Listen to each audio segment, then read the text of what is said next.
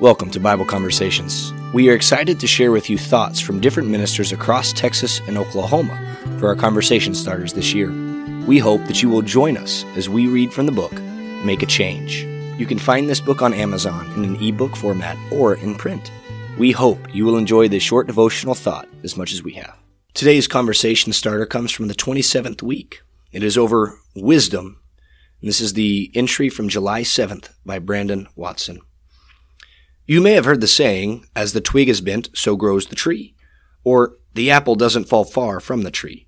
These are sayings used to show similarities between children and their parents. There is wisdom in maturing as an adult and in raising children. Today, if you are single, I want you to see how God wants you to be similar to Him and see His wisdom to accomplish that. If you are a parent, I want you to consider the same strategy in raising your children. First, the thought of discipline. Hebrews 12:6, for whom the Lord loves, He chastens. God disciplines His children. Parents in like manner should heed the wisdom of Solomon and discipline their children if they love them. Proverbs 13, verse 24, chapter 19, verse 18, and chapter 29, verse 15.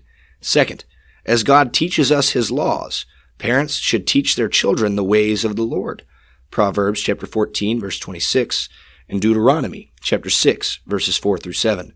Third, Jesus left an example of how we should live. Parents should follow this wisdom and live the example that you want your children to follow. Proverbs chapter 20, verse 7. And fourth, we need to train. If you think about pouring cement, you mold it in the beginning when still wet. The drier it is, the harder it is to mold. Parents are to train up a child in the way he should go, so when he is old, he will not depart from it. Proverbs 22, verse 6.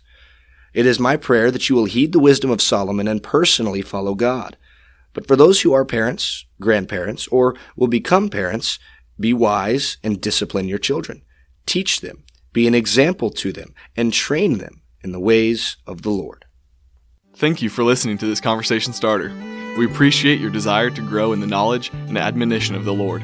We ask that you reach out to us via email at kcocbibleconversations@gmail.com.